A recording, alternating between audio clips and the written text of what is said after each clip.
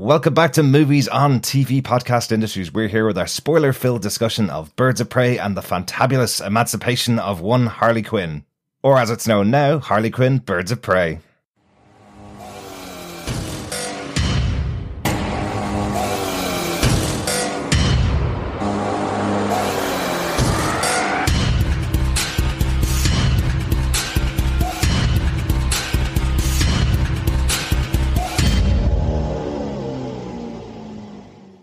Welcome back, movie fans. This is Movies on TV Podcast Industries. We're here talking about Harley Quinn in her movie, was known as Birds of Prey and the fantabulous emancipation of one Harley Quinn, and is now known as Harley Quinn, Birds of Prey. But it will be spoiler-filled, and I'm one of your hosts, Derek. Hello there, fellow movie boffins. I am one of your other hosts, John. And rounding out the trio of our Birds of Prey, I am Chris. And also, I'm a big fan of SEO, so I approve the change in the title. I wasn't going to be able to fit this into the name of the episode, so I'm really glad that there's no and or the in there as well, so it's quite happy. Just do really small text. That's not how it works. It's the number of letters, John, as I've been learning over the years, learning SEO as well. But SEO is not what we're here to talk about. We're here to talk about our spoiler-filled discussion of Birds of Prey, the new movie from DC. Go! Boffin and cawing. I like it. I'm expecting like Assassin's Creed, actually, where it's just a screech at the bird of prey. Then I jump off a building, but don't land anywhere near. Superhero landing, superhero. Yeah, exactly. Oh, I just land on my back and go, ow. Not as graceful as Altair then, unfortunately. No. Or a splat. Hopefully not, because we need you for the rest of the episode, John, so please do not jump out any windows. Hopefully you've seen the movie Harley Quinn. If you haven't seen it yet, run out and see it. Guys, overall, what did you think of this movie? Before we get into any kind of spoiler-filled discussion, just an overview of what you thought of this movie. Is it worth people going to see? Chris? Fantabulous. It's a great R-rated romp of fun. I saw it 24 hours ago now, still thinking about it. I'm still enjoying parts of it, still giggling at other parts of it. Is it DCEU or is it just DCU now? Who knows?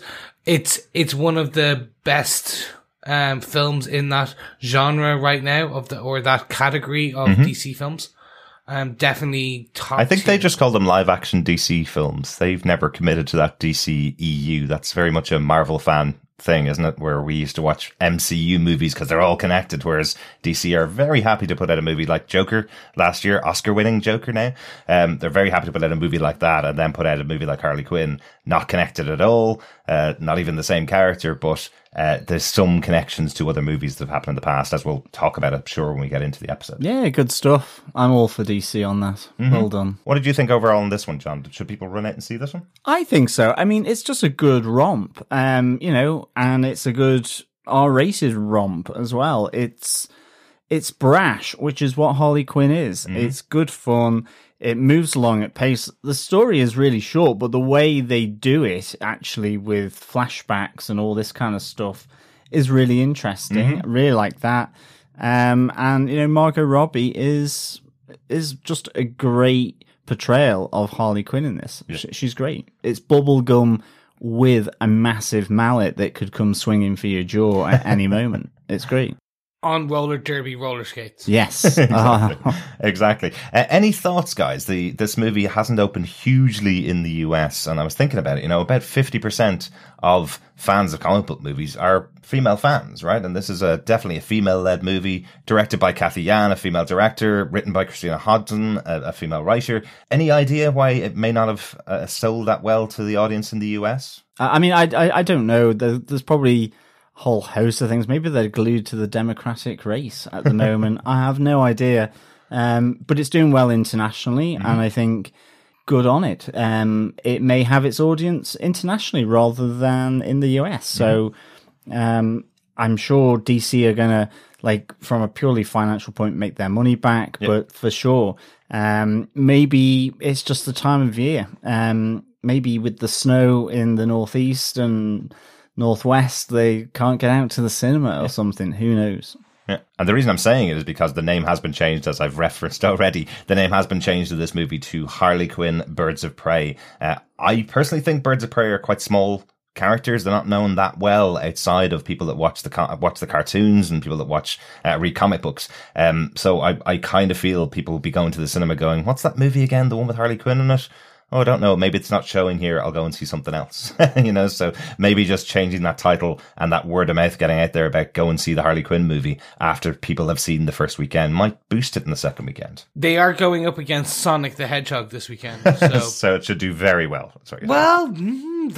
That's reviewing crazy well, which is interesting. This film reviewed crazy well, but you're right. I was calling it the Harley Quinn film, and I know Birds of Prey. Yeah. I know who they are and what they do, and I've known about them for years, and still, it's the Harley Quinn film. I additionally think some people potentially feel burnt by Justice League, and people also then burnt by Suicide Squad. Yeah. Even though Margot Robbie and the whole host of all the actors, actresses have come out and said, no, it's not connected. You don't need to have seen Suicide Squad to understand this. But there is a level to that as well. So I think it's a lot of things. I do think it will do very well this week because Valentine's Day. Right. Valentine's Day is always a big cinema night weekend for people. If they can get some of the right marketing done in the next couple of days, you'll have people going, let's go to the cinema. What do you want to see? Comic book lovers will go, okay, let's go see Birds of Prey. And their partners who aren't a comic book fan will go, oh, well, okay, well, I've heard good things. Yeah. And I liked Harley Quinn, Margot Robbie. So yeah, let's go see. So it will probably see a surge because the other option is, let's go to the cinema. What do you want to see? Well, there's this hedgehog that runs really fast and Jim Carrey's in it. Yeah. It's live action with CGI and the thing looks really weird. Do you want to do that? No. No. No, we don't. That's it. That's the spoiler-free part of our discussion on this. Go out and see the movie is pretty much what all three of us are saying. We're going to talk about this for a little while. We're going to get in depth on the movie. So if you haven't seen it, this is the time to pause us and come back to us afterwards. We'll be talking in full detail about it. If you want to hear more of what we do, make sure you subscribe to us over on tvpodcastindustries.com. You can hear any of our podcasts about any of the shows that we're covering. We're currently covering Star Trek Picard. Soon we'll be going in depth into Penny Dreadful, another show that we've loved in the past, leading up to the brand new 4th season of Penny Dreadful called Penny Dreadful City of Angels. So we're going all over the place in some interesting ways with our TV podcasting. Exactly. We've also had The Witcher. And before that, Watchmen. So, if you want to catch those out, go on to any good or evil podcast catcher of your choice. You can check out some of the options over on our website at tvpodcastindustries.com. You can also help keep the lights on by going to patreon.com/tvpodcastindustries and by tossing us $1 if you like what we do and help keep, as I said, the lights on, the podcast mic going, and more importantly, the internet connection so we can upload our audio vocal platitudes directly into your ears. You can also share your Puddin's love by sharing the podcast, throwing us a like, or also just a nice review. 5 stars always goes down well on Valentine's Day. Right. You're back from the cinema. You've seen the movie. You know how crazy it is. We're actually going to probably break how they showed the story in the movie, and we're probably going to go this a bit more linearly than it's done in the film, because it is told in a non-linear fashion, very similar to like a Quentin Tarantino movie or that kind of movie where something happens and then you flash back a little while and the story's told in a different way. But enough of that. Derek, do you want to give us some production details? Absolutely, yes. This movie was directed by Cathy Yan. This is only her second full-length feature film after her 2018 dark comedy Dead Pigs. I really need to watch that actually after watching this movie. I'm really excited to see what else she's done in the past. That's quite cool that she's done just one movie and then gets a massive DC movie, isn't it? Well, I'd love to know what the subject matter of Dead Pigs is, actually. I'm assuming porcine and death, just going out on a limb. They probably go well together. Yeah, exactly. Or it's a really bad take on our law enforcement. But who knows? Who knows? Who knows? It could be a documentary about making bacon. Maybe. But the movie was written by Christina Hodson. Most well known recently, she wrote the Bumblebee movie, the best Transformers movie since the whole series began. Maybe even the best one of the entire series. I definitely remember fondly watching the first movie, getting quite excited about it, and then getting to the end of it and going, haven't actually seen any robots. There's a lot of metal hitting each other over and over again, whereas Bumblebee kind of took it back to a really good storyline, and it was really good fun actually to watch. Yeah, Bumblebee was great. Loved it. Mm-hmm. Also, probably important to note that this movie was produced by Margot Robbie, and her whole production company was involved in getting this to the screen. This is something that it was a passion project for her to do a follow-up to Suicide Squad starring Harley Quinn, because she really does enjoy playing the character. So quite cool that she's the one that's kind of brought this out of the gates into DC world, right? Yeah, definitely. I mean, I think fair dues to old Margot for doing it, because I think you really do get that sense that she enjoys playing this character for sure. Mm-hmm. And I think the whole team are the Birds of Prey.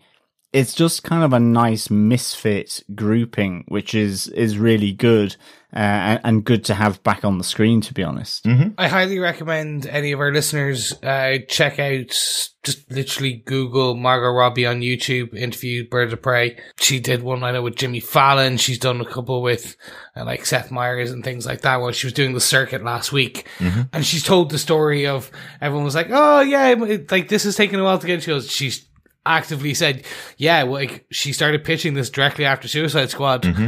And essentially it was an uphill battle. She makes the joke of like, yeah, a female written and directed, produced by a female, all-star female cast, about the female Birds of Prey team, and me, no Joker. It's been an uphill battle. And she was like, she was very actively open, but she's like, she's so happy about how it came together, and she's so happy. I was going to say, it's not like she doesn't have any skin in the game. Obviously she does. Mm-hmm. She is not only the executive producer, but she's the star. But actually more than that, as John said, she enjoys the role. Mm-hmm. And actually, to me, she's starting to become as kind of iconic in the role as you would assume, like as Mark Hamill as the Joker. Mm-hmm. That take on it is now becoming potentially the most well-known. Yeah, absolutely. I'm delighted that she's brought this back to the screen. It didn't quite take as long as Deadpool coming to the screen, 10 years of work. This was 4 or 5 years, but they had film proof that Margot Robbie played a great Harley Quinn, and nobody really had any complaints about her as Harley Quinn. I think what a lot of people had a complaint about is just the general relationship between Harley Quinn and Joker. So kind of a good choice here to kind of break that off as this movie kicks off. Generally, just an overview of the cast that we have here. Harley Quinn's played by Margot Robbie. Rene Montoya played by Rosie Perez. Great to see her back in cinema again. Huntress is played by Mary Elizabeth Winstead. Sorry. The crossbow killer. Not the Huntress, it's the crossbow killer. But yeah, she is played by Mary Elizabeth Winstead. They call her the Huntress, she says to many, many people. She calls herself the Huntress. No, hang on. No, I think you've both got it wrong. It's Helena Bertinelli.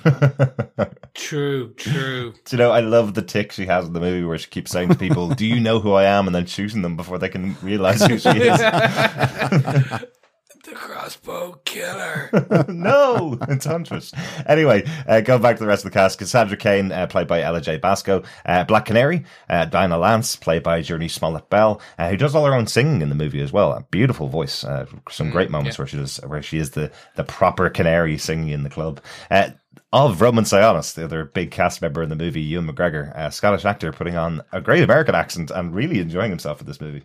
Yeah, definitely. And he brings that menace as well, because there is that moment in his club where he is effectively degrading one of his female patrons, and it's a really interesting pop out of ultimately what is a massively sort of roller coaster ride, fun, extravagant, colourful, dark humoured movie, but it's really interesting. It's a great take. Mm-hmm. That moment particularly definitely gave me the impetus to want this character dead by the end of the film. That moment where you realise this is just an overprivileged kid, basically, who's grown up in a family, has all the money in the world, and is treating everybody around him like crap, and has been getting away with it over and over again because of his sidekick, Victor Zsasz, who, if anybody knows Batman, if anybody knows the villains of Batman. Victor Zsasz is the crazy one who just kills because he loves killing. We have Chris Messina playing him in this role. Can I just go back to our Gotham TV podcast days and say I really do wish we had Anthony Carrigan reprising his role as Victor Zsasz, because he makes a much better Zsasz than Chris Messina does. I absolutely loved his version of Zsasz on the small screen. I wish he'd made the jump to the big screen. That just doesn't often happen in DC, unfortunately. Yeah, I think Victor just didn't pop in this. The take on the character Victor Zsasz, it just didn't pop in the same way that Anthony Carrigan sort of captured the nutty, psychotic craziness. With fun. Yeah, exactly. Well, let's see what did pop. John, do you want to give us the synopsis for Birds of Prey and the fantabulous emancipation of one Harley Quinn? Sure. Harley Quinn puts the finishing touches to her relationship with the Joker by blowing up Ace Chemicals, where her story began. This drunken act lifts the protection of the Clown Prince of Crime that she had enjoyed for years. To save herself, Harley agrees to find the Bertinelli diamond for a crazed, black mask-wearing businessman, Roman Sionis. She quickly finds out that a young thief, Cassandra Cain, has hidden the priceless diamond by swallowing it. While they wait for the laxatives, prune juice, and chilies to take effect, Detective Rennie Montoya, Black Canary, and Huntress all track them down to help Cassandra from the bounty on her head. As Roman Sionis bears down with an army of mercenaries, the five ladies form a tentative pact to rid Gotham City of this sleazebag. I suppose the first thing I want to pop up before we get into our kind of top 5 talking points about this movie. First thing I want to pop up, this is Harley Quinn. This is her movie. And then eventually we get to the point where the Birds of Prey are formed at the end of the film. But I must admit I was very surprised that this group didn't get together until that kind of final moment. It seemed like an odd way to sell your film based on these characters, some of them not appearing on screen together until those last couple of minutes for that final battle. I just thought it was kind of interesting where I was going, hang on a second, are we seeing any more of these other characters interacting at all? But fun nonetheless. Yeah, I mean, I just took that because they were so different. You know, one's on a revenge mission, Helena Bertinelli. You've got a detective of the GCPD, which is not a natural fit for Harley Quinn. And then someone who technically is working for Roman Sionis. So it is a disparate, sort of uneasy grouping, but through different strands of Harley's fractured kind of mind, which of course is our point number one. They kind of come together, which is good. Chris, do you want to kick us off with our point number one? The storytelling of this movie is the fractured mind of Harley Quinn. Really, that she's the narrator for the film. We kick off with a cartoon intro. Another great surprise where we have this voiceover from Harley Quinn. I actually thought they were going to take all this stuff from the cartoon itself. Completely different art style and completely different from the cartoon in the opening bit. What did you think of the fractured storytelling throughout this movie? So I loved it. For me, it tells that fantabulous mindscape that is Harley Quinn's definitely brain. So this kind of fractured storytelling directly leads to her, the way that she would tell a story, the way she does tell a story. And like, it really does connect you to Harleen Quinzel. Because you get that, the PhD psychologist, and she's very lucid and telling a correct story. And then you get Harley Quinn, who literally is scattered. Yeah. And kind of goes everywhere. So this cartoon opening was fantastic because I didn't know how they were going to comment up to a lot of parts of it. So like, cause not everyone's going to have seen Suicide Squad. Yeah. So they catch you up on everything very quickly. Not everyone's going to know the birth of Harley Quinn. So they have to kind of put that in. And I really enjoyed it. Like, you get the backstory very quickly, but then you get thrown into, okay, here's me telling a story. Well, actually, do you know what? I'm going to tell this story. I'm going to tell it my way. And we're going to start at this point first. Yeah. And then it's like, oh, no, wait. I need to go back and explain this other bit. Yeah. Yeah. Because that's how you tell a story to a friend usually. Unless you're like a very accredited storyteller, you're talking to your friend, you're telling a story. The one thing I know we'll probably get to the end in a while, but I was expecting at the very last scene for her to be talking to someone and telling the story. Oh, really?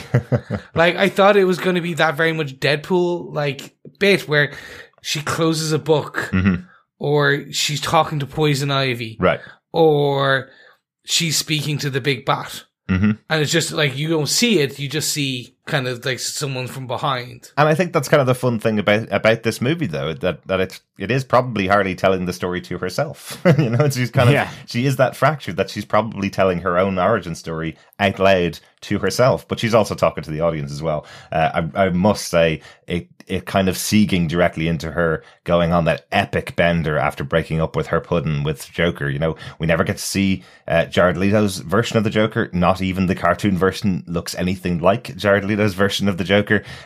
He played him in Suicide Squad, in case you haven't seen that film, but you've probably seen that version of Joker in at least one or two memes on the internet. But I kind of love that it just moved into this massively difficult breakup. You think that Harley Quinn's absolutely fine, she's grand, and then she's drinking, throwing up in people's handbags, smashing stuff in Sionis's club, breaking the driver's legs. I remember sitting in the cinema with you, John, watching it, and that was the first moment that John just absolutely winced as these two pairs of legs just split in half, basically, as she jumps on them.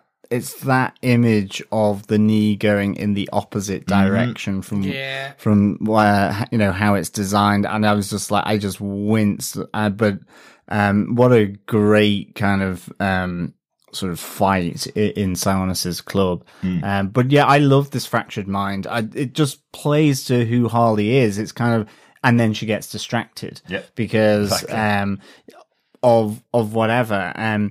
But there is a method to her madness as she takes you through this story in this fractured way. I mean, even just the fact that you kind of have that flashback of only 4 minutes, which I thought was hilarious. 4 minutes, you know, it's just a nice little gag in there, and there's so much kind of going on. You do kind of have to keep pace with it because she's going back here, going back there. You know, we have sort of the history of Bertinelli Diamond and the family and the connections and what kind of Roman Sionis is doing as well that pieces it all together. So, you know, she's massively in the know. But I loved the flashback just before where she puts. She's surrounded by Sionis's men after the word has gone out that she no longer has the protection of the Joker, and she just raises the white flag and goes, "Parlay." I just really like that. Just delivered so funny. Yeah, that was great. And that egg sandwich to be a driver for the movie was really good. And, you know, despite some of the things that seem to have gone in it, I kind of agree. I was like, going, that looks gorgeous. It does look amazing. I was like, salivating. It is amazing. I love her description of it at the end where she goes, I don't know if it's the stray Armenian arm hair or that cheese that's 6 months out of date, but it is the best sandwich I've ever tasted. Fabulous. It looks so tasty. It did. It really did. But I love the flow through again. You know, she is drunk all the way through this bender at Sionis's club, and then she makes this decision to go up and blow up Ace Chemicals. Again, any Batman fan or anybody that has known anything about the Joker, most of his origin stories feature Ace Chemicals, and that transferred into the origin of Harley Quinn as well. So both of these characters being created in Ace Chemicals for most of the stories. There's some other origin stories as well out there. But I love this iconic location being blown up and effectively turning into fireworks. Again, you're wondering whether this is just in Harley Quinn's mind that these fireworks are going off, or is it actually there on location? Are the actual fireworks going off as this place explodes? You know, it's very likely it's just going on in her head, but it does lead her into going, you know, I make my best decisions when I'm drunk, and then the aftermath the following morning is her going for the perfect egg sandwich because she needs to take care of that hangover she now has. But again, it's like her attack on the GCPD where she's trying to go and get Cassandra from the cell. And I just love the colour powder and the glitter coming out of her gun. And in fact, the gun's probably a damn sight safer than her fighting, because like some of those cops got a pretty rough deal once she ran out of ammo. But yeah, I prefer to have been shot by the glitter. That would have been quite nice. I would have looked fabulous on my deathbed. Or if I needed foundation to go on a night out, and the powder would have just caked on a nice kind of foundation, a blue, a hint of blue, a hint of red. Would have been good. Is that like Homer's makeup shotgun from The Simpsons? Yeah, exactly.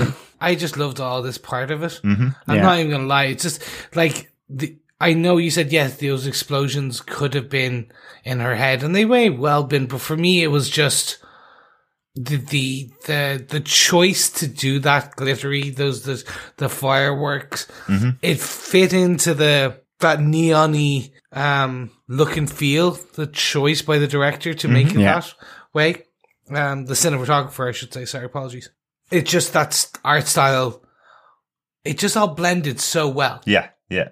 And I think, people have seen, TV shows like Gotham went on for 100 episodes and it's seen as this dark, dank city. We've seen the Dark Knight movies with Christian Bale and Christopher Nolan working together and doing this really dark city, gritty city. But you can imagine it in this crazy mind of Harley Quinn. In her mind, everything's full of lights because she's able to go and steal whatever she wants to, and she has the protection of the Joker, and she's kind of able to do whatever she wants to in the city. So it's kind of like a playground for her at times. And that's why I'm thinking that these explosions, especially because you hear the noises of firecrackers and stuff going off. So you're probably thinking that's part of her little, part of her own little brain chemistry that's doing that. One thing I did love about the choice for Harley Quinn in this movie, I love that you see or hear her psychiatrist persona coming through quite often.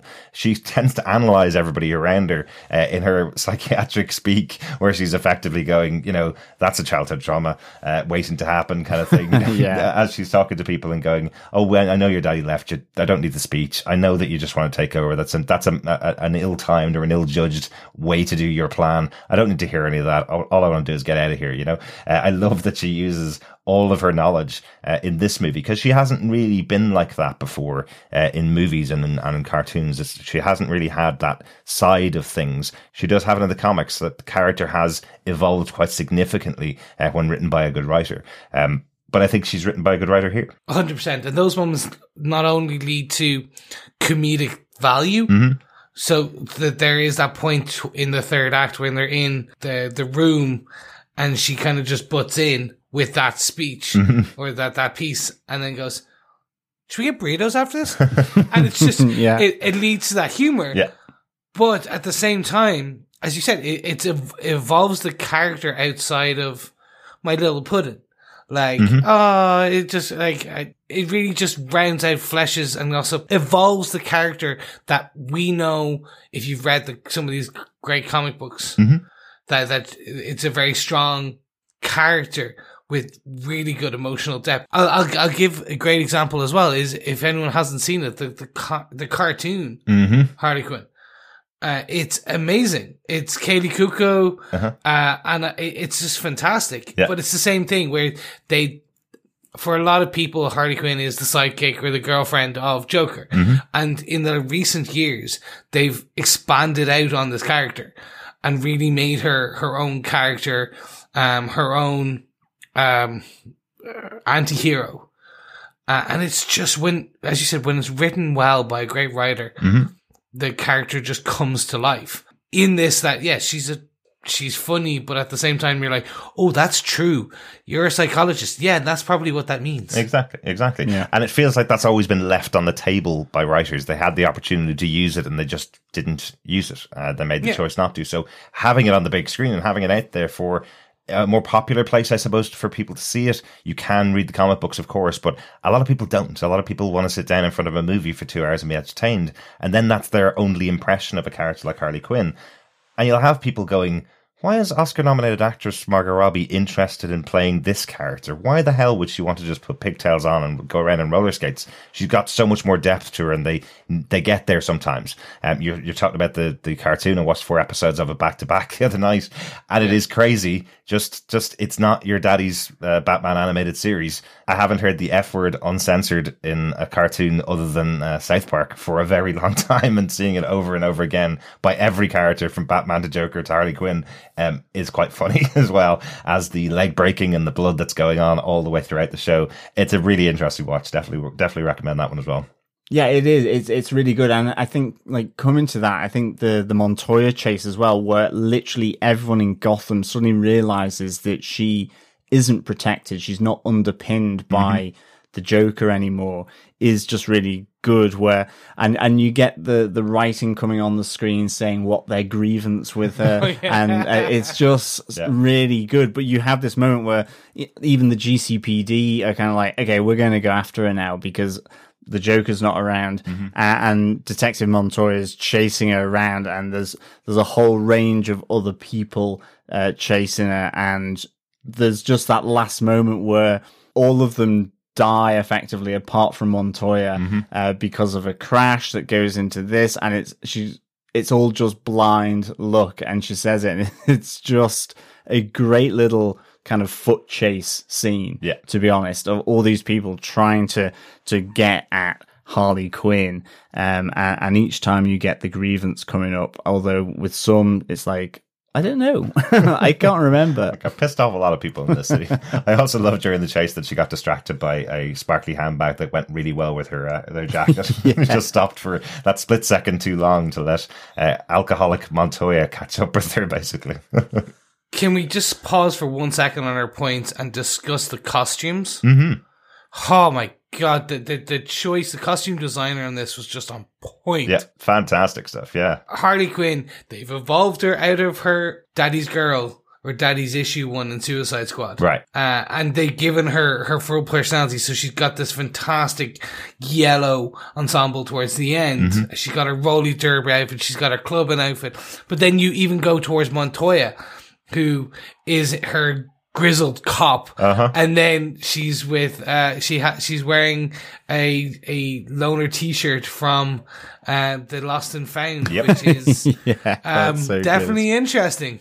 I shaved my balls for this, literally on her T-shirt, or a shirt, I should say, and it's just, and then like say Huntress's comic accurate costume esque, but even then like Black Canary when she's in her club bit and then going towards the later on where she said they've taken that comic booky looking feel to a degree to some of the costumes, and I could honestly see people wearing everything that they've worn, the kind of over the top, in everyday life. I'm not saying because it's hipster, but I can honestly see a lot of people cosplaying for Halloween. Oh, without a doubt. And absolutely. not doing it as like, oh, I need to wear the sexy clown outfit. It's going to be, oh no, this is a really cool one. I'm not showing off crazy amounts of cleavage. It's body positive. It's everything in between. I just loved the costume design. Yeah, really cool. I love they took their cues from what has been around before and just made it into something more realistic. Absolutely, exactly as you say. Let's get on to our second big point, really, because it's the team that's in this movie. The movie is about getting this team together. Renee Montoya, you've already talked about it a little bit, but we've talked about Renee Montoya quite a lot, John, because love this character. Right back to Gotham TV podcast days, before we even started talking about the show, we were talking about the comic books where Renee Montoya was such a major character in there. Great to see her brought to the big screen. And Gotham Central as well, a great set of comics that revolves around GCPD with Renee Montoya and her partner Crispus Allen. It was great to have her in a movie here, and bringing out a lot of the stuff there, that she is a lesbian and has her ex there, who is, I think, a lawyer or district attorney. Assistant district attorney, yeah. Yeah, exactly. You've got her alcoholism as well, which, is a huge part of some of the story arcs in her for her character. And there's her former partner as well, who in this case isn't Crispus Allen, but is made captain basically on the back of all her great detective work. Mm-hmm. And there is a slight hint that she can reform crime scenes in her head, which you've gotten from the comics as well. Mm-hmm. That she's kind of got this knack, this kind of superpower is not the right word, but effectively, a feeling for crime scenes, which was really nicely played out in the Italian restaurants as well. Shut up, I'm working. Yeah, exactly. As her new partner is like a complete and utter dimwit who is like can't put anything together. Yeah. So I'm really just pleased as well with how Rosie Perez played her. I mean, just as you say, Chris, her wearing, the Lost and Found t-shirt with "I shaved my balls for this," just the look on her face is so nicely done. And I love the fact that, she becomes part of the Birds of Prey. Yeah. And I do think it's quite interesting that she mentions that the captain was her former partner, so knows her very well, but really treats her really badly. Treats her really badly. Like, that idea where she's wearing that t-shirt and he's like, we have a dress code here, are you drunk again kind of thing, over and over to her, just giving out to her, even though she tends to be someone that does get her criminals. She tends to be the person that solves a lot of cases. So, she is out of there.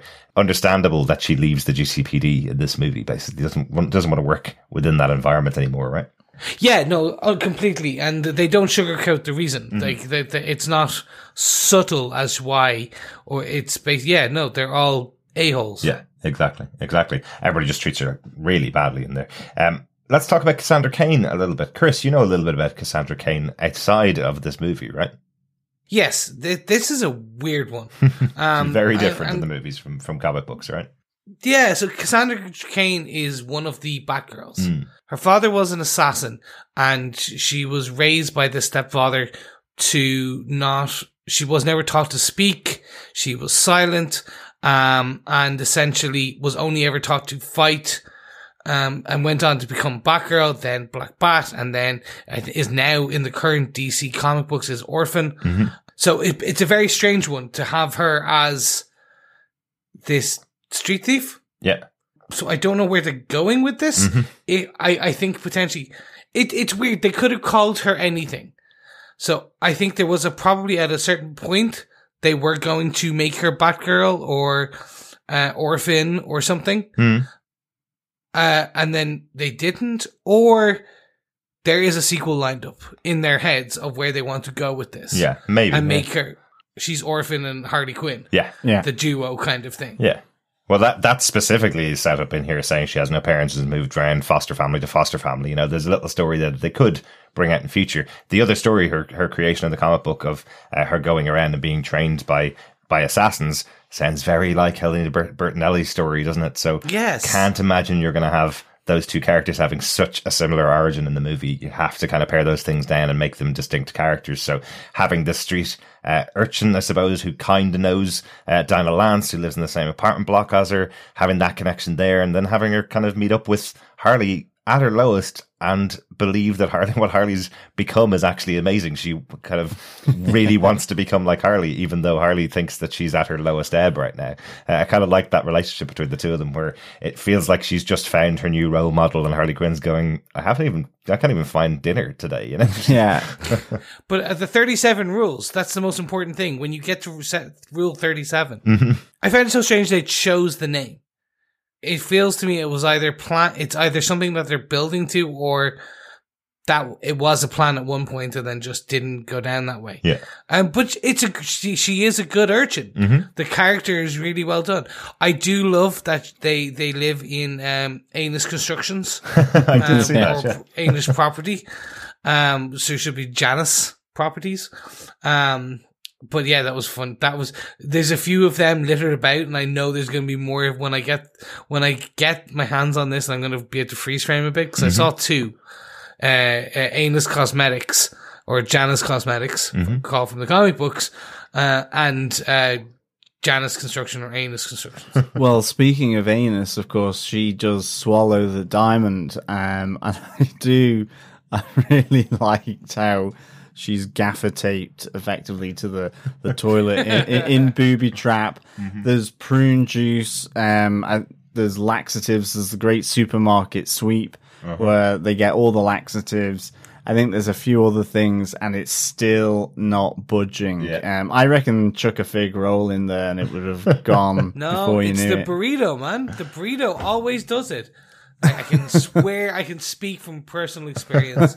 Anytime I have a problem, it's like, you know what, I'm going to get a burrito with some extra spicy sauce on Nice. there. Nice. Cigarettes and coffee. Excellent stuff. Cigarettes and coffee do it. Yes, welcome to Movies on TV podcasting, Exactly. where we will sort out your irritable Gastrointestinal bowel issues. syndrome, for sure. But Aren't, yeah, I aren't reckon you glad that we only do 4 or 5 of these movies a year? exactly high fiber indeed, but it didn't seem to be working. Absolutely, but I do like the threat to begin with from Harley Quinn when they go into the supermarket. And it's like, it's either the prune juice or I get that knife over there and it's coming out of you through your stomach. Basically, okay, I'll take the prune juice. Yeah, I did like it when she enters into Harley Quinn's apartment as well. She just goes, "This apartment is dope." She's kind of really in on it, and of course, it's where we're introduced to Bruce the hyena, which is really, really good as well. Named after Bruce Wayne. Yeah. Yes. The hunky billionaire. I like that. Yeah. That was really cool. I must say, I was really kind of, oh my goodness, Bruce isn't dead, is he? When the apartment's attacked by Sionis's guys. But yeah, nicely done, and sort of, I think, again, on the trail, Margot Robbie was saying that, I think it was on Graham Norton, where she did kind of joke with Graham Norton saying, "Oh yeah, no, we had a trained hyena," and he was like, "Really?" And she goes, No, way too dangerous, way too unpredictable. Apparently there is one, but even then it's like, Nobody move. yeah, there's kind of one that's fit for sort of being on films, and they went to see it, and it was like, no, definitely not. So it was an actual dog, then with the CGI of the hyena over it. So the whole red licorice was, and going to Lady and the Tramp, it was with some hound underneath it. So, but I thought Bruce was good. I like the whole sort of joke that he's after Bruce Wayne as well. It's cool. I did think they were going to kill Bruce off just so that they could bring in Bud and Lou, which the two hyenas she had from which started, I believe, in the animated show, and then they moved into the comic books. Yeah. I did think they were going to do that and then have her and getting 2 new hyenas. But yeah, it was still good. He's way too cute. He's way too cute to die in the first movie. He just has to get a buddy next time. That's all.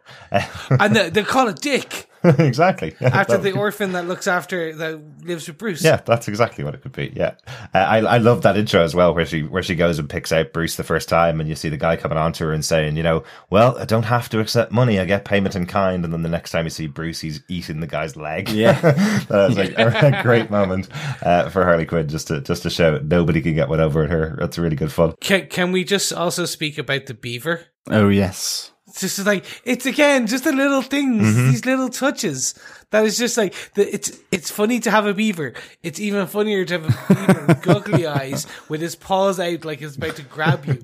And it's funnier again to have a beaver stuffed with his paw out, with the goggly eyes, in a little pink ballet dress.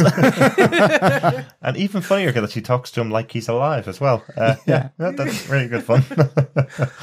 We've already talked a little bit already about Helena Bertinelli, who is Huntress, who is also the crossbow killer. I like how they weaved her story in throughout the movie, even if you didn't know it was her from the beginning. I liked how she is very central to what's going on, but nobody has pieced it together. It feels like you're almost on the detective trail with Renee Montoya from the beginning.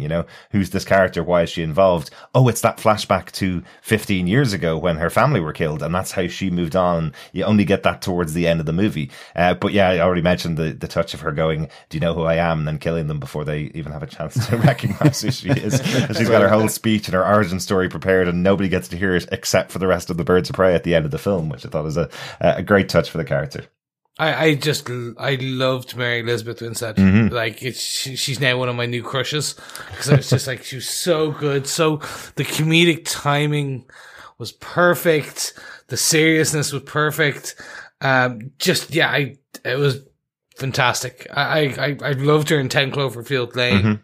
She's one of your new crushes after Scott Pilgrim. You don't still hold a candle for her right back from her time as Ramona. I do, honestly, I do. Like, also, she's one of these actresses that kind of comes in and out of kind of pop culture zeitgeist. Mm-hmm. So yeah, so for me it was big fan of Ramona, and then nothing, because she kind of disappeared. She didn't disappear, she just didn't take the kind of more box office films. I think it's a sign for an actress like her. I think it's a sign when you think about 4 movies that she's done, all have been fantastic. You've mentioned them all there. I feel like she just waits for a part, and there's not many of these kind of parts that she really enjoys doing. So when she comes out and has her name up in lights above a great movie, she'll absolutely stand over it. And I think you can really, all 4 of those movies you've mentioned, Chris, are all really, really good Hollywood films. So so and she was in Gemini Man. Mm-hmm. Not a great Hollywood film, but she was great in it. There you go. There you go. But in this film, she was brilliant. Mm-hmm. Again, I'm not going to blow smoke up her crossbow, but it was a great character, well written. They did the flashback well. Mm-hmm. It was a bit of a predictable reveal to a degree. I kind of assumed it. Absolutely. Yeah, it wasn't. But like, it was meant to be. Yeah, exactly. Now, that being said, I asked my wife after seeing the film, because again, for any of our listeners, she's not a comic book fan.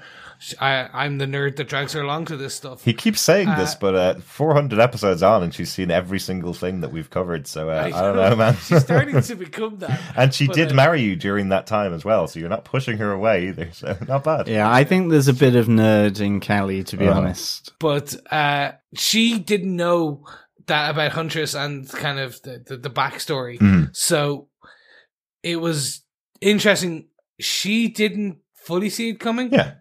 So again, a slight burden of knowledge for all of our fans who may know the Huntress character and kind of the backstory, but at the same time, it was good. I was happy with it. And yeah, it was just, and the fight scenes. Oh, but we'll get to that later. Mm-hmm. Well, the thing is as well, like, her story is the one that's driving as well, Black Mask here. Exactly, So, and also just driving, his sort of need to expand his empire in Gotham as well, and take out his rivals. So, again, as you say, how it's interwoven into the movie is just really nicely done. Yeah. And I thought that was really good. I think as well with Black Canary, the 4th member of the Birds of Prey that come together in Booby Trap, Dinah Lance, who's the 4th member of the Birds of Prey. I have a really soft spot for Black Canary. It comes from Green Arrow. I know it wasn't played by the same actress, but Laurel will be with me always.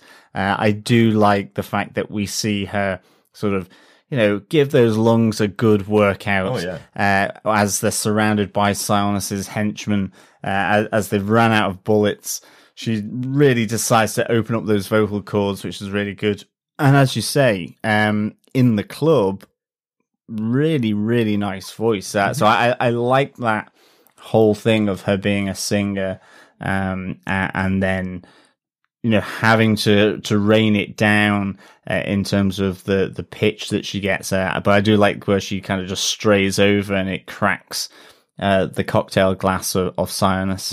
Yeah, absolutely. Another character that's really well woven into the story as well, I thought. I like that she's the one that goes to save Harley Quinn, who's way too drunk, and some guys are trying to bundle her in the back of a van. She's the one that kicks ass and takes them all out. Yeah. And it's because of that Sionis goes, actually, you'd be a really good driver for me. You can protect me when Zsasz isn't around, basically. I kind of like that little touch that it's also Harley Quinn's fault. She also lives in the same apartment as Cassandra Cain, has got a relationship with her. So it's not like, and I'm not going to criticize Suicide Squad. We've already talked about it on another podcast, but it's done so well here to bring all of these characters together and make a reason why they would all be in the same room together. There are connections between each of them. Unlike Suicide Squad, where it was like, we'll just stick all these villains together and they'll go out and do a mission for the government, which did feel a little bit like, I don't really know why that guy's over there, and why, considering all of these people are villains, somebody just doesn't kill the guy that's annoying them, because that's what most likely they would do. Whereas in this, it really does feel like everybody has a reason to be there, and they all kind of know each other, and they all kind of trust each other a little bit. If they're in a spot, they're all going to work together, and it makes a lot of sense by the end of the film, particularly with Daniel Lance and with Helena Bertinelli, because they have those kind of relationships and connections throughout the movie, really. Well, they do try and kill each other in the third act, but it's just how friends greet each other. I regularly throw John out of a window. Mm-hmm. He's been practicing for his fall out the window. Yeah, exactly. Exactly. Yeah, no, I can do a triple salco now and land on my feet. I am like a kitty cat. Excellent. I do also like that kind of moment where Harley Quinn sees Dinah Lance and goes, "You're that singer that no one listens to." And Dinah's response of, "Oh, you're the a-hole everybody hates," right? Just like that kind of interplay between the two. Because then you get them on Toya Chase afterwards, where all these kind of grievances are being played out. It is, again, just coming back to what you just said around Suicide Squad. It's about the difference of the structure and the writing of the piece, both how it's structured on the screenplay, but also then how the director has taken that and woven it through. And it is just really, really good. It's character and story over spectacle at a lot of times, because I do think there's a little touch there as well from Harley when she's told from Dana, "You're the a-hole that everybody hates." There is that moment that you can see in Harley Quinn's face where she's going, "Does everybody hate me? Why would everybody hate me?" And then she goes through all the people that want to kill her and goes, "Oh, that's probably why." And that guy, I don't even remember why they might. And that guy that I tattooed the Joker's mask on his face for no reason other than for a bit of fun. Oh, maybe I can understand why he didn't like me.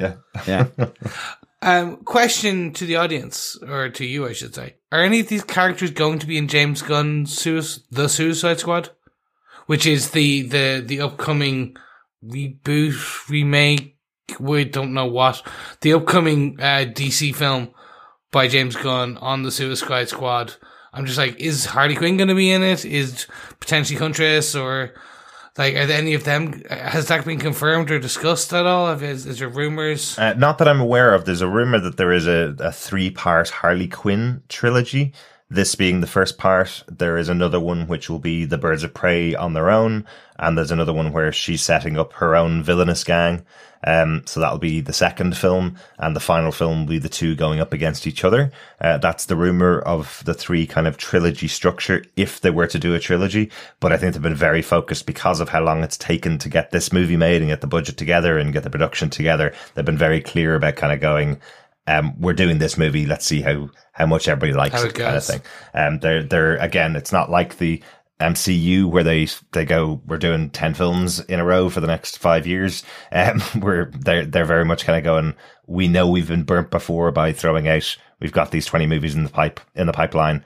So they're releasing them and seeing how people like them. And I hope people do like them. You mean this. I'm not going to see the Cyborg? You never know. That's kind of the thing with DC. You never know what's Green Lantern next. Could pop up. Yeah, shock horror. Green Lantern's coming to TV very soon. So we'll see. They have. Is that a case of be prepared for disappointment? Who knows? I'm hoping not. Yeah, I'm hoping not as well. We'll preserve it. But they were the protagonists, but let's move on and speak spectacularly about maybe these antagonists that we have as well. I know you guys were more of a fan of the Gotham Zsasz, but we do get a very victorious Zsasz in my eyes. Okay. In my head, it was a different take. You have a very different take on Zsasz. Oh, it's a different take, definitely. I just probably preferred Anthony Carrigan's version of him. My big question for these two characters, for Black Mask and Victor Zsasz, the two antagonists of this movie, they're in a relationship, right? They're together. No. Like, there are moments when you have Victor coming up to Sionis, rubbing his face and going, "Don't worry, I'll take care of it."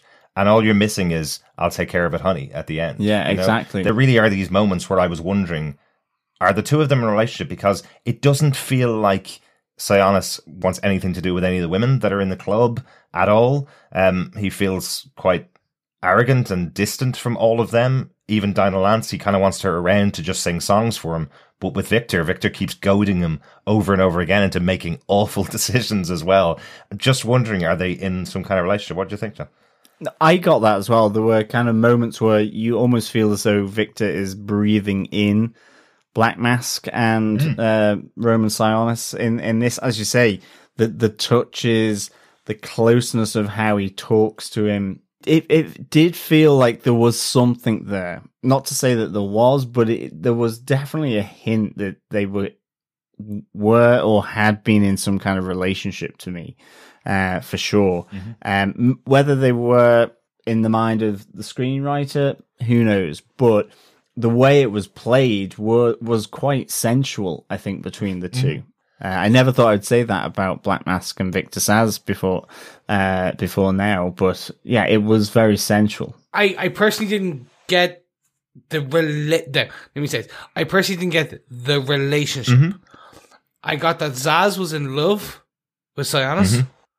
I took more that Sionis was more bisexual and liked both Victor and, in this case, the canary. Right. His little songbird. Yeah. Or what I took from it was Zsasz was, Zsasz says he loves him. Yeah. In the end. But I also got that, kind of Ewan McGregor's take on the Black Mask is that he didn't get his hands dirty himself until the end. He got some kind of release from watching Victor do his thing. Exactly. So it was very symbiotic. And that's when you got that kind of face stroking moment. And I love, let me kill her, let me take her face. But then he was like, no, don't touch my little songbird. I think maybe symbiotic's a really good description, actually, of their relationship. Yes. Rather than maybe that they were in a relationship, because it's like they fed off one another. Yet I also kind of like the fact that when Victor effectively messed up, he was hiding that from Sionis as well.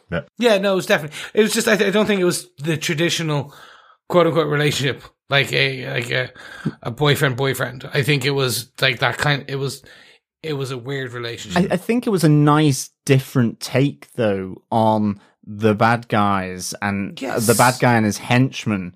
I think it was a different take and a really interesting choice compared to, probably 90% of other comic related movies. It felt complicated.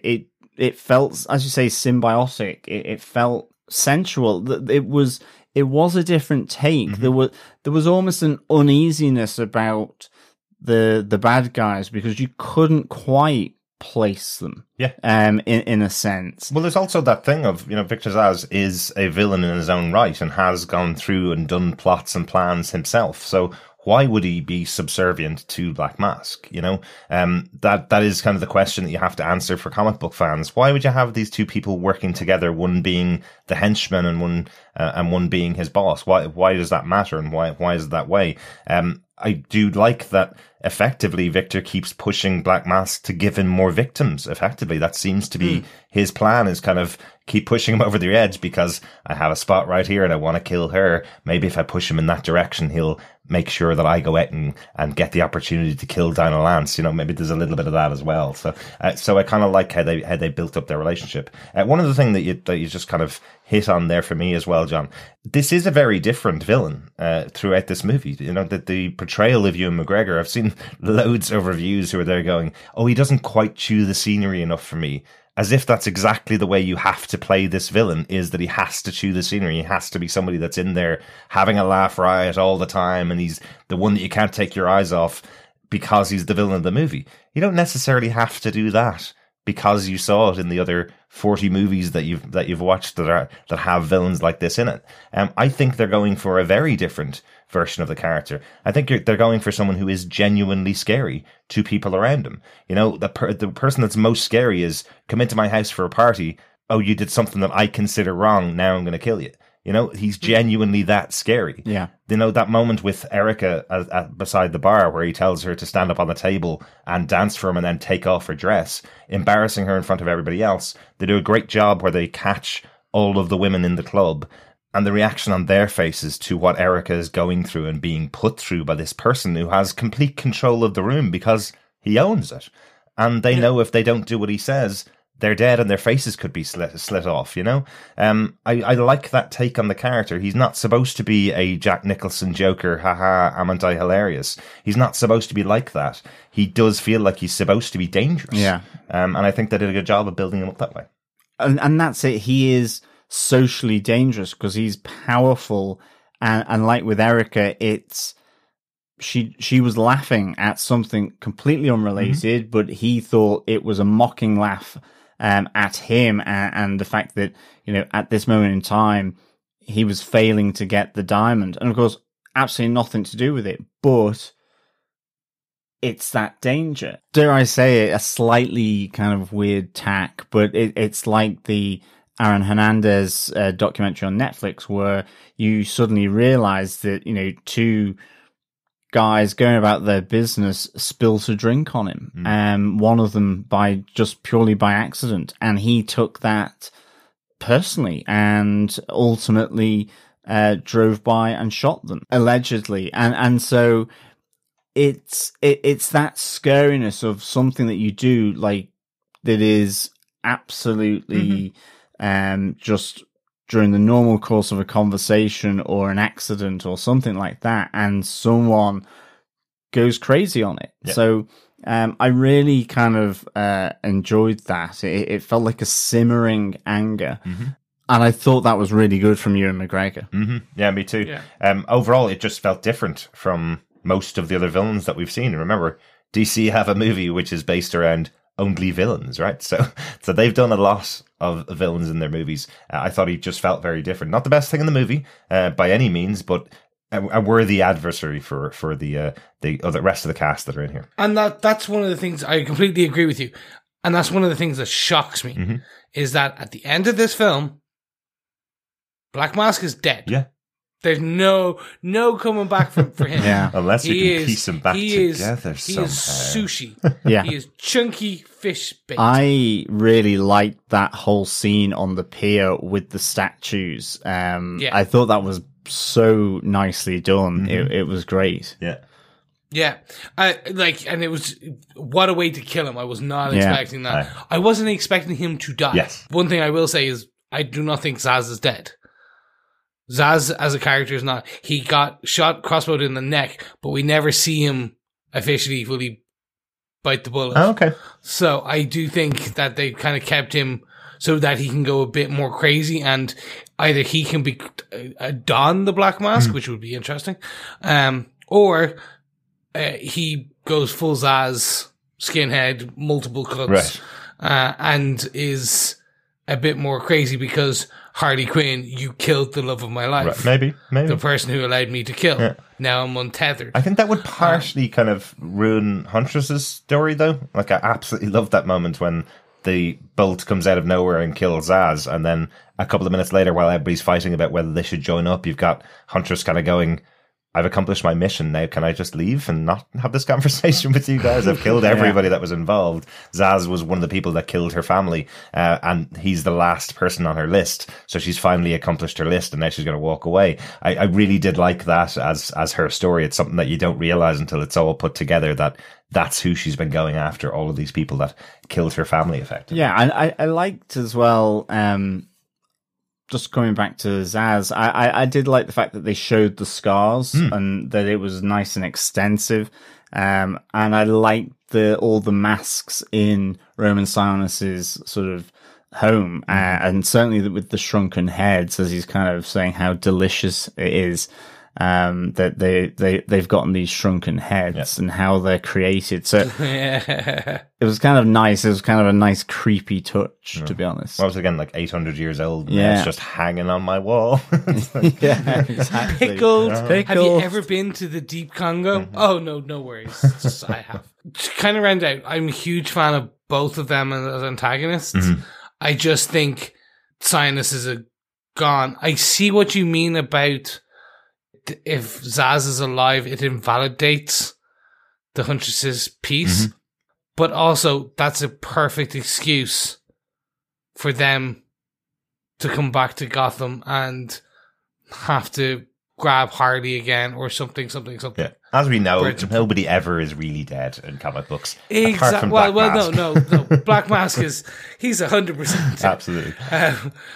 We would be remiss if we didn't go on to our next point, because the fight sequences in this movie is basically our next point, right? And I think it was really important to get this right. The choreographer for this movie was John Valera, and the stunt coordinator was Jonathan Eusebio. They worked together on the John Wick movies. I think Jonathan Eusebio was on John Wick 1 and 2, and then John Valera joined them on 3.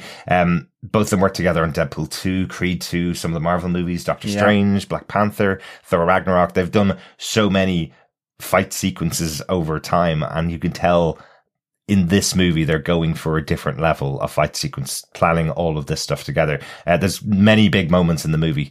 You've already mentioned one earlier on, John, the police precinct battle with the exploding glitter bombs, which was absolutely great. Really enjoyed that kind of sequence as she's making her way through level by level, as if it's a video game. Probably is inside Harley Quinn's mind, all the way through this place. Not killing anybody, but taking everybody out with these glitter bombs. Well, and dare I say it as well, speaking of broken legs, we do have the crowbar to the shins as well in the police lockup right at the end of that whole sequence that goes from, the GCPD precinct into the cells, where you have that great fight with the water. As the look on Harley Quinn's face as she's trying to figure out how to open the cells. And then when she's in there, they all just open, and everyone has grievances against Harley Quinn. But then in the lockup, again, another wince moment. Stuff to the legs is not in my kind of thing, really. No. I did let out a pretty big scream in the cinema at one point, and I think it was around her jumping on the shins of the driver in the club. That was only like 3 minutes into the film. Yeah, it was. And I was like, ooh, that was loud. Yeah. Speaking of the GCPD lockup, that evidence locker, I know every single fan is going, as soon as this comes out on Blu-ray, or potentially before, is going to be freeze framing, looking for Mr. Freeze's blaster in the background, or her original mallet, or just little Easter eggs. I couldn't see any. But yeah, I'm pretty sure that they'll be there. It was one of those ones that and I think I said this in kind of my notes. I've written it as, I'm genuinely surprised how few there were, because you've got a massive room full of stuff. I could not pick out any. I was combing through this scene the second time I saw it as well, trying to pick out things that were that could have been connected to previous movies, that kind of stuff, and I couldn't see them. I'm sure there's much bigger fans out there of DC stuff, and I just wonder whether it's that thing, as we're talking about earlier on, Chris, that they're not specifically planning for a sequel right now, because they want to make sure that they get this movie 100% right. There are definitely things within this. I know already I've heard people who are fans of Harley Quinn comic books and Harley Quinn, the cartoon and that kind of stuff, who've already talked about things that they've seen in the movie that I wouldn't have seen because I haven't read much for comics or seen much of the cartoons. But weirdly, the police lockup, I think it's probably another thing that hangs over from the time we watch the MCU movies, where every corner of every screen has something in there that's a massive Easter egg, and I just don't see them in this movie. The only one I thought, and maybe it's a little generic, was the bowling ball, because I remember seeing Harley Quinn she's got her mallet, the two hyenas, but I also remember her using a bowling ball. I don't know enough of the comics to be able to say that, but there's something in my mind where she's used a bowling ball. Right. I suppose everyone's weapon of choice at the end of the day. But I thought that was the only thing. But that's so generic. It's nothing particularly standoutish like the mallet, And I know she has her other weapon of choice in this movie. Another piece of sporting equipment. We get her baseball bat in here, unpainted. This time it's a regular baseball bat, but she uses it to great effect in that fight just after she gets all coked up to the eyeballs. Oh yeah, that wasn't that brilliant? Yeah. Wasn't that just a really clever use? So good. It's just like she's going to hide behind something. Well, let's make it a mounted coke. That explains why That she's was really able good. to take on these big burly men. Hilarious. And just that final bit is two points on this. Let's see before we move on to the other big fight scenes. Was that the bounce of the baseball bat when she throws it at the ground, it knocks in the guy's face and flies back to her, and she grabs it.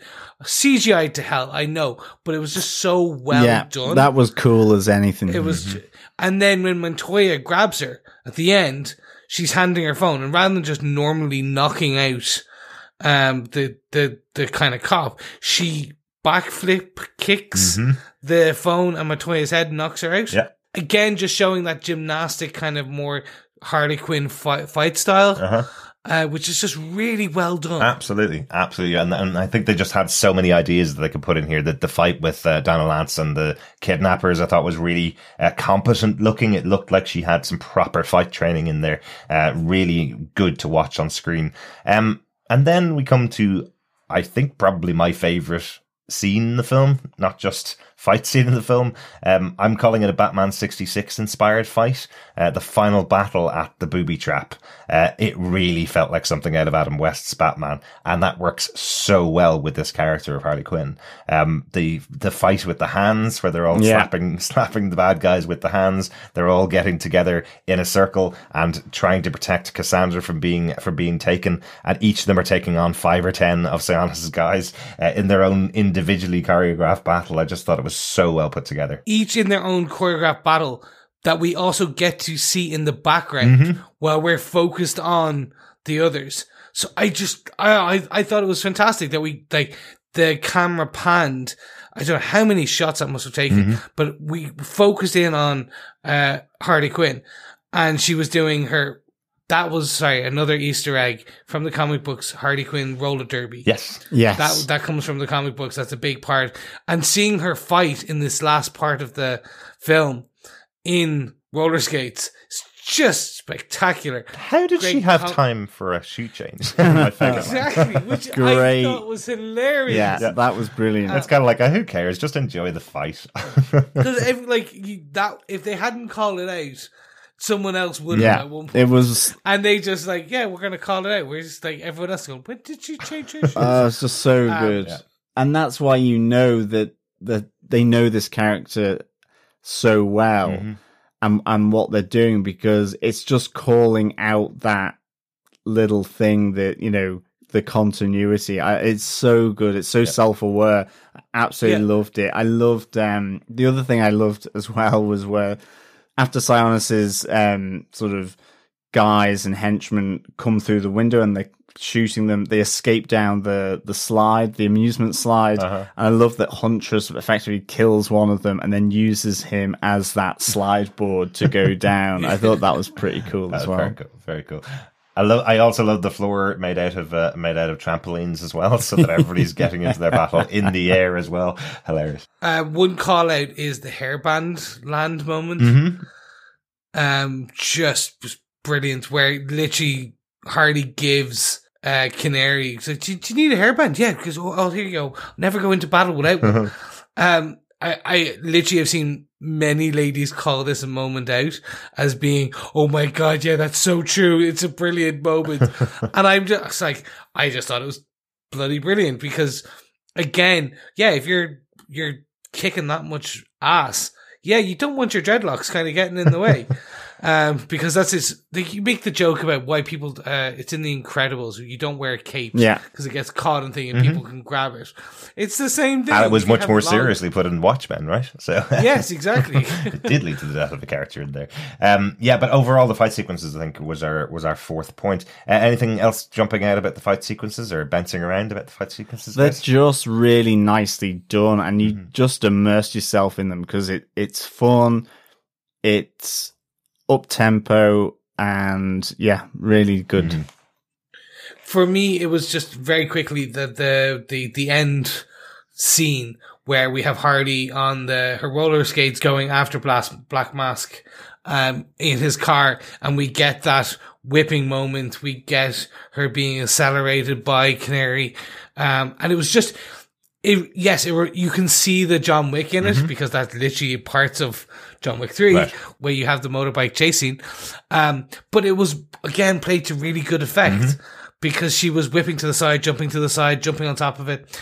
I just thought that was a really nice, it was really well done fight. Absolutely. I was so surprised. I don't know why, because she was on roller skates, but I was so surprised when we saw Black Canary's. Her scream is amazing. Like, it's so much more powerful than what we've seen in the TV show version of the character, where she's sending people up in the air and they're almost stopping in midair because of the power. But I must admit, I was really surprised seeing Harley fly out of there on her roller skates. I shouldn't have been surprised. She was on roller skates. Of course, she was going to use it as her projectile out there to take down Sionis, but it just made me laugh. I thought it was really, really good use of the character's power. If you're only going to use it once in the film, and you see her dropping to the ground because of the power that she's used, if you're going to use it once in the film, what a great way to use it. Yeah, but it also does introduce the metahumans into this part of it as well. We know they had been in because of Diablo and Suicide Squad, right, but they have introduced, because you don't have too many superpowered people in the, well, you have none, but it introduced that the powers are there. Yeah, exactly. Very, very cool. Let's wrap up our discussion about Birds of Prey, just with the final moments, really, of the movie. The Birds of Prey are formed. What did you think about how this all wrapped up as a film, with them all getting together? And we have Renée Montoya not actually going back to the police service. She was never going to anyway.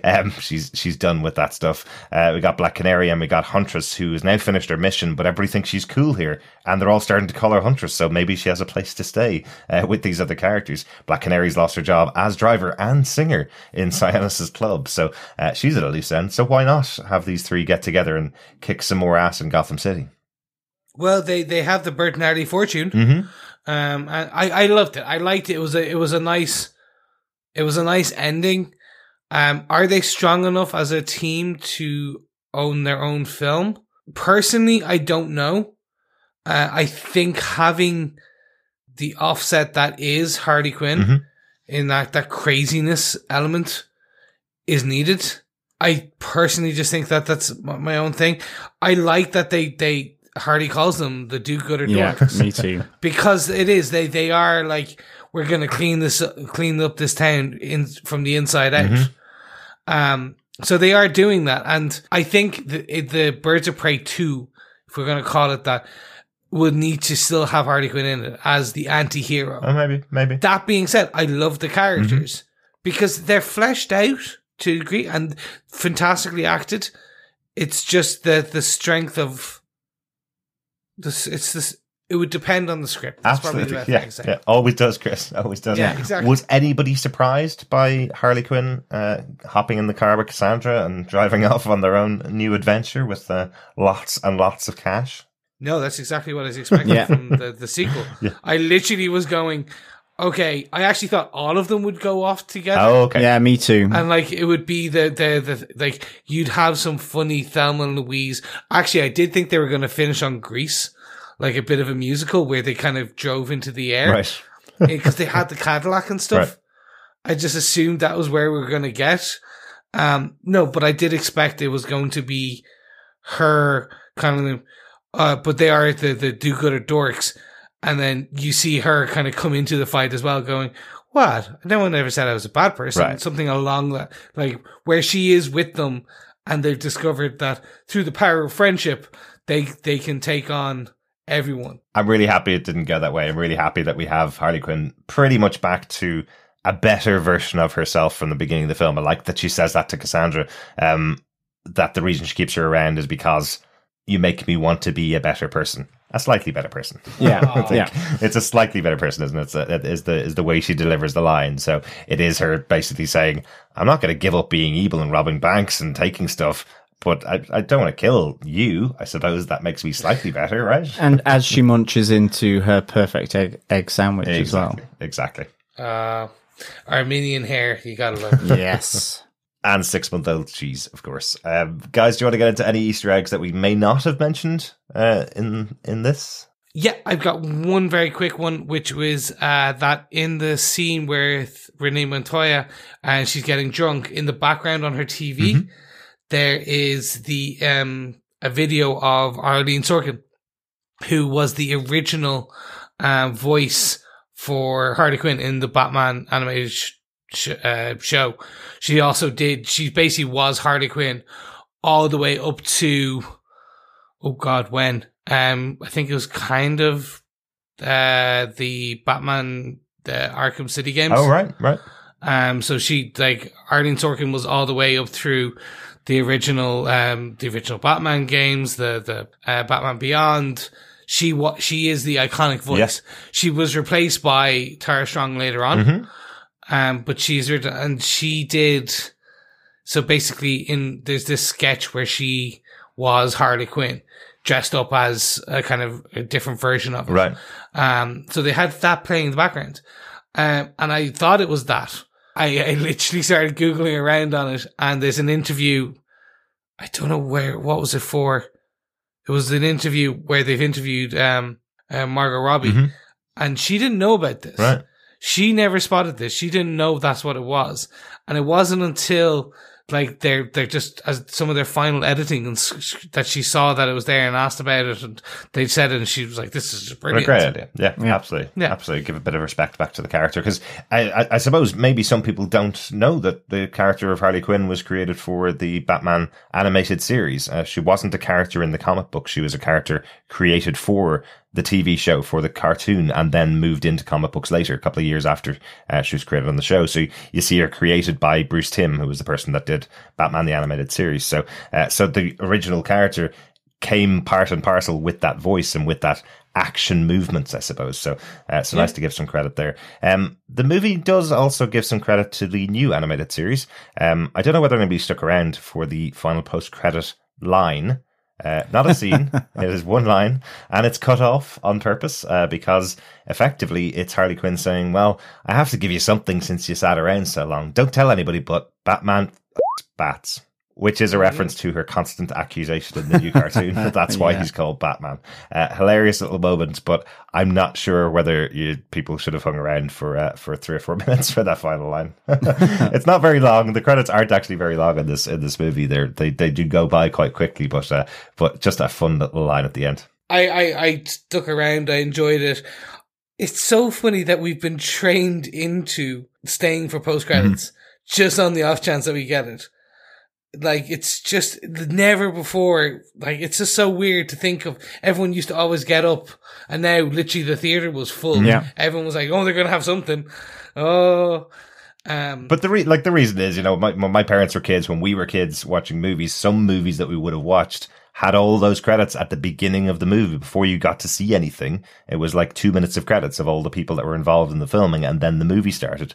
And then they started moving to the back end of the film. So credits at the beginning were only who's starring and who's directing. And then you started this thing of a pre-credit sequence and then a credit thing, which was James Bond stuff. And then you'd have these massive credits of all the stunts people and all the CGI people. And because you have these massive movies like the Marvel movies and like these movies in DC where you have massive teams working on CGI, credits can go on 4 or 5 minutes. So the idea that they came up with was to kind of go, well, all these people deserve a little bit of respect for the work that they did. So maybe we'll put in a little post-credit scene for them to watch while they're going through all these people that they don't know, but their family's going to really enjoy seeing their name up on the screen, Yeah. No, I do find it really interesting that when you started watching films, did they switch to color there? I know I'm old. I know I'm turning back to black and white in my hair anyway. But hey. John, any other ones that you noticed? Yeah, just the wanted poster that was there for Captain Boomerang, who of course was in Suicide Squad and played by Jai Courtney. Mm-hmm. So just a little reference there. Hey, I know that guy. Yeah. Nice little touch. Like, brilliant. Can we go and get Will Smith's face, or can we go and get somebody else's face? Exactly. No, let's get Jai Courtney. Yeah, it was weird because he is returning. He's confirmed to be returning for the James Gunn Suicide Squad. So I was like, Okay. There you go. You wanted your Interesting. connective tissue to the next movie coming up. There you go, Chris. That was it. Yeah, Just that was it. Overall, guys, I know we've talked quite a long time about this movie. Overall, what are your final thoughts on Birds of Prey and the fantabulous emancipation of one Harley Quinn? I don't have to say that anymore. I could just say Harley Quinn, Birds of Prey, couldn't I? You Oh, can. wow. Yeah, you could. John, do you want to go first on this? Yeah, loved this movie. I give it 4 stray Armenian arm hairs in the perfect egg sandwich out of 5. All washed down with liters and liters of prune juice just to get it passed through the system afterwards. There's a neat trick. Or a burrito, maybe. I really enjoyed this. Just really good fun, really snappy, nicely written, brilliantly acted and directed. I mean, it's one of those movies that you could just sit back and relax. It was fun, and I really want to see it again. Yeah, and I think I'm not a big Harley Quinn fan. I love the character, yes, because she's part of the Batman universe, but at the same time, it's not someone who I've ever really gone out my way to sort of read about or whatever. And I do think that Margot Robbie really embodies her so well. The sense of humor was dark, it was violent, which is exactly what you want from a psychopathic former psychiatric nurse who's been in the presence of the Clown Prince of Gotham for however long. And I love the fact that that is the rug that has been pulled from underneath her to allow this attack on her from all sorts of people, from the guy with the Joker face tattooed onto his own face, through to Roman Sionis. And I really enjoyed that, through to Bruce the Hyena, through to the stuffed beaver, all the way to effectively toilet humor about trying to pass a diamond through this kid's digestive system with every trick available to it. Get the colander. Absolutely, I forgot about that. Yeah, get the colander. So it's just good fun. As I say, I squirmed in it with the breaking of legs and knees and what have you. I thought that whole kind of the founder's pier with all the people on and them trying to find Sionis at the end was really nicely done. And the booby trap fight was fantabulous, for this movie. So I definitely recommend it. And yeah, definitely really enjoyed it. Excellent. Chris, any final thoughts? No, I don't want to blow any more smoke up the crossbow. This is fun. It should be seen by everyone. It's a fun, short, hour 45. It's succinct. It's well written. It's well directed. Is it perfect? No. Is any film perfect? No. It's just good. It's a good, fantabulous ramp.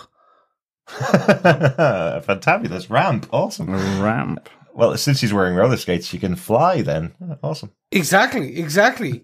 No, it's just good. I want to see where they go this. I love Margot Robbie in this role. This character, she has very much made her own. She now is, when you think of, as I said, when you think of the Joker, you think of Heath Ledger, or you now think of Joaquin Phoenix. There are all these very iconic versions.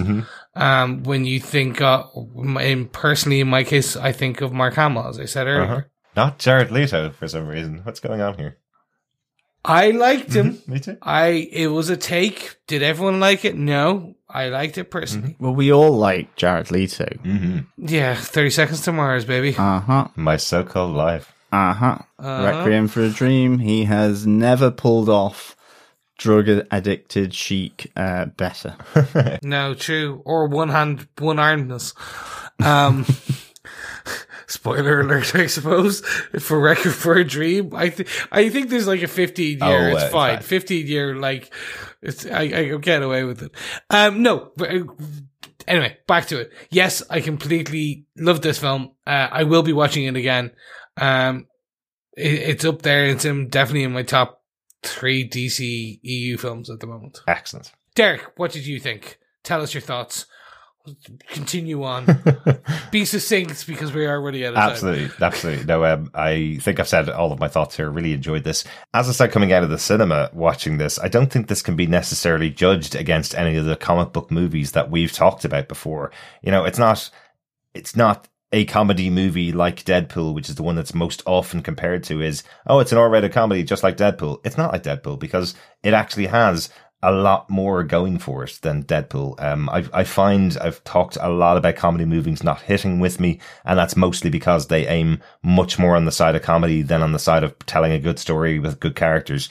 I think this nails a really good balance in there. This is probably one of my favorite films that I've seen in a while. It felt like something brand new. It felt like something different. It felt like the bad guys were very different than things that we've seen in every comic book movie where they get short shrift.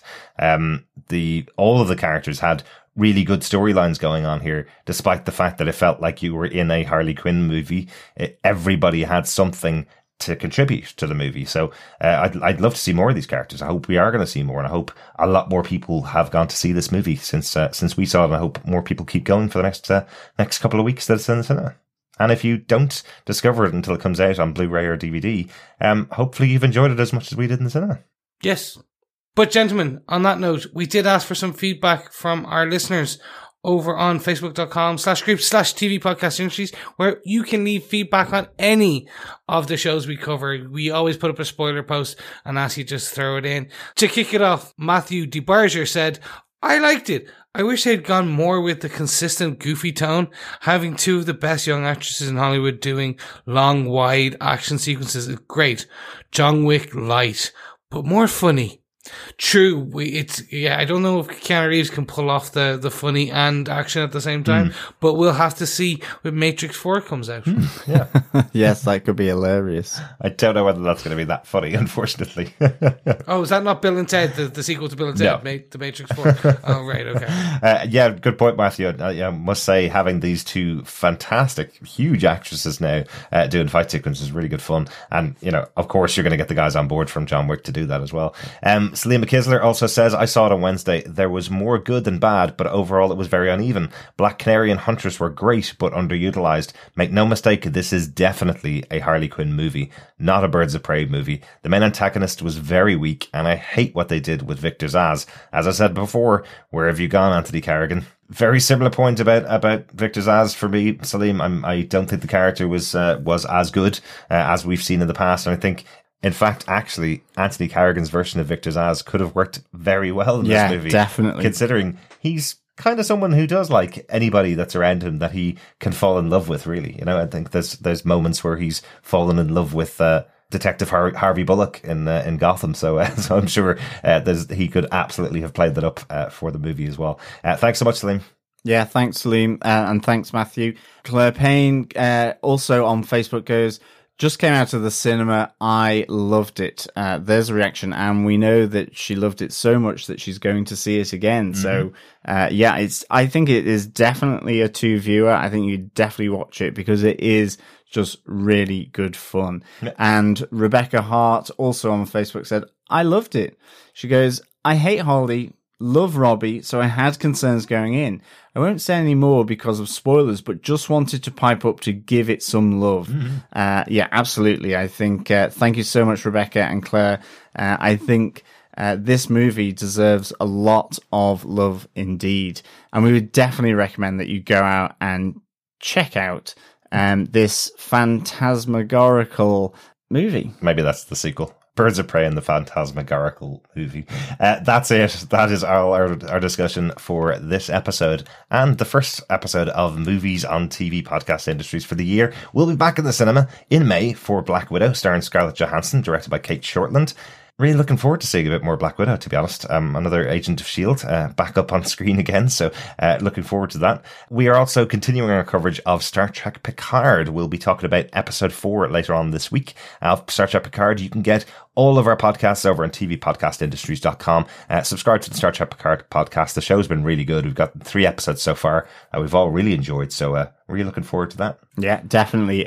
Been loving Picard, and of course, cannot wait for Black Widow.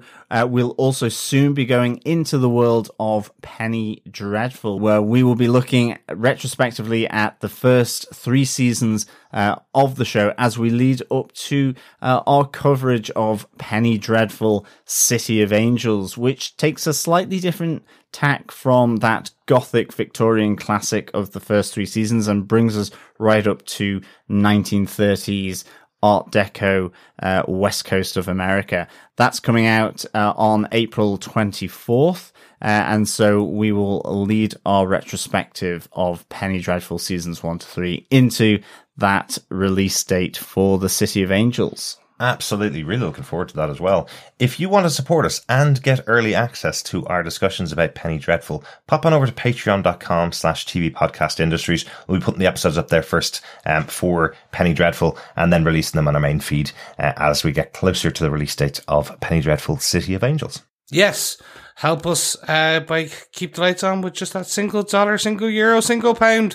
Or, you know what? You can also just share the love by sharing the podcast. Yes, exactly. You can support us in all ways that share the love, indeed. Exactly. Lots of love, everybody. Enjoy Valentine's Day, whatever you're doing for it. Maybe you're going to go and see Harley Quinn and Birds of Prey again on Valentine's Day. I highly recommend that. Oh, I suggest that they go to see Birds of Prey and the Fantabulous Emancipation of One Harley Quinn. Why not do a double header and watch both of them? There you go. Thanks very much, guys. We'll talk to you soon. As always, fellow Puddins, it's been a pleasure speaking with you. Remember, don't be do-gooder dorks and come listen to us with the Penny Dreadful podcast, but also the darkness of space with our Star Trek Picard coverage. And of course, the even darker Black Widow, because it's in her name.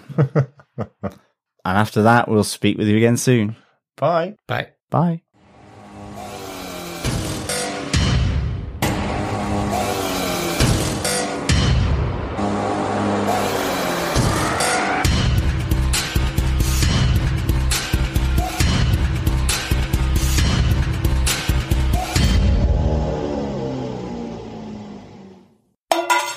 Welcome back to Movies on TV Podcast Industries. We're here with our spoiler-filled... Spoiler? Oh, God. Sean Connery. Spoiler. Yes. Well, I'd love to know what the subject matter of Dead Pigs is, actually. But, yeah, no, that's... I'm assuming kind of... I was going to say equine. No, what was this? Porcine. I'm assuming bovine and Nope. death. Porcine. Bovine is cows. That's your outtake there. I'm assuming porvine and kind of death, if we're going to say anything. Porcine, so pork. I'm assuming porcine and death. Huntress is played by Mary Elizabeth Winstead. Sorry. The crossbow killer. Not the Huntress, it's the crossbow killer.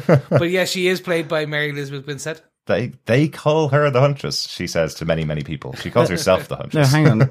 It's Helena Bertinelli. Yeah. Okay, well that landed No, like you were so tentative. I thought you were correcting us. No. There's my outtake.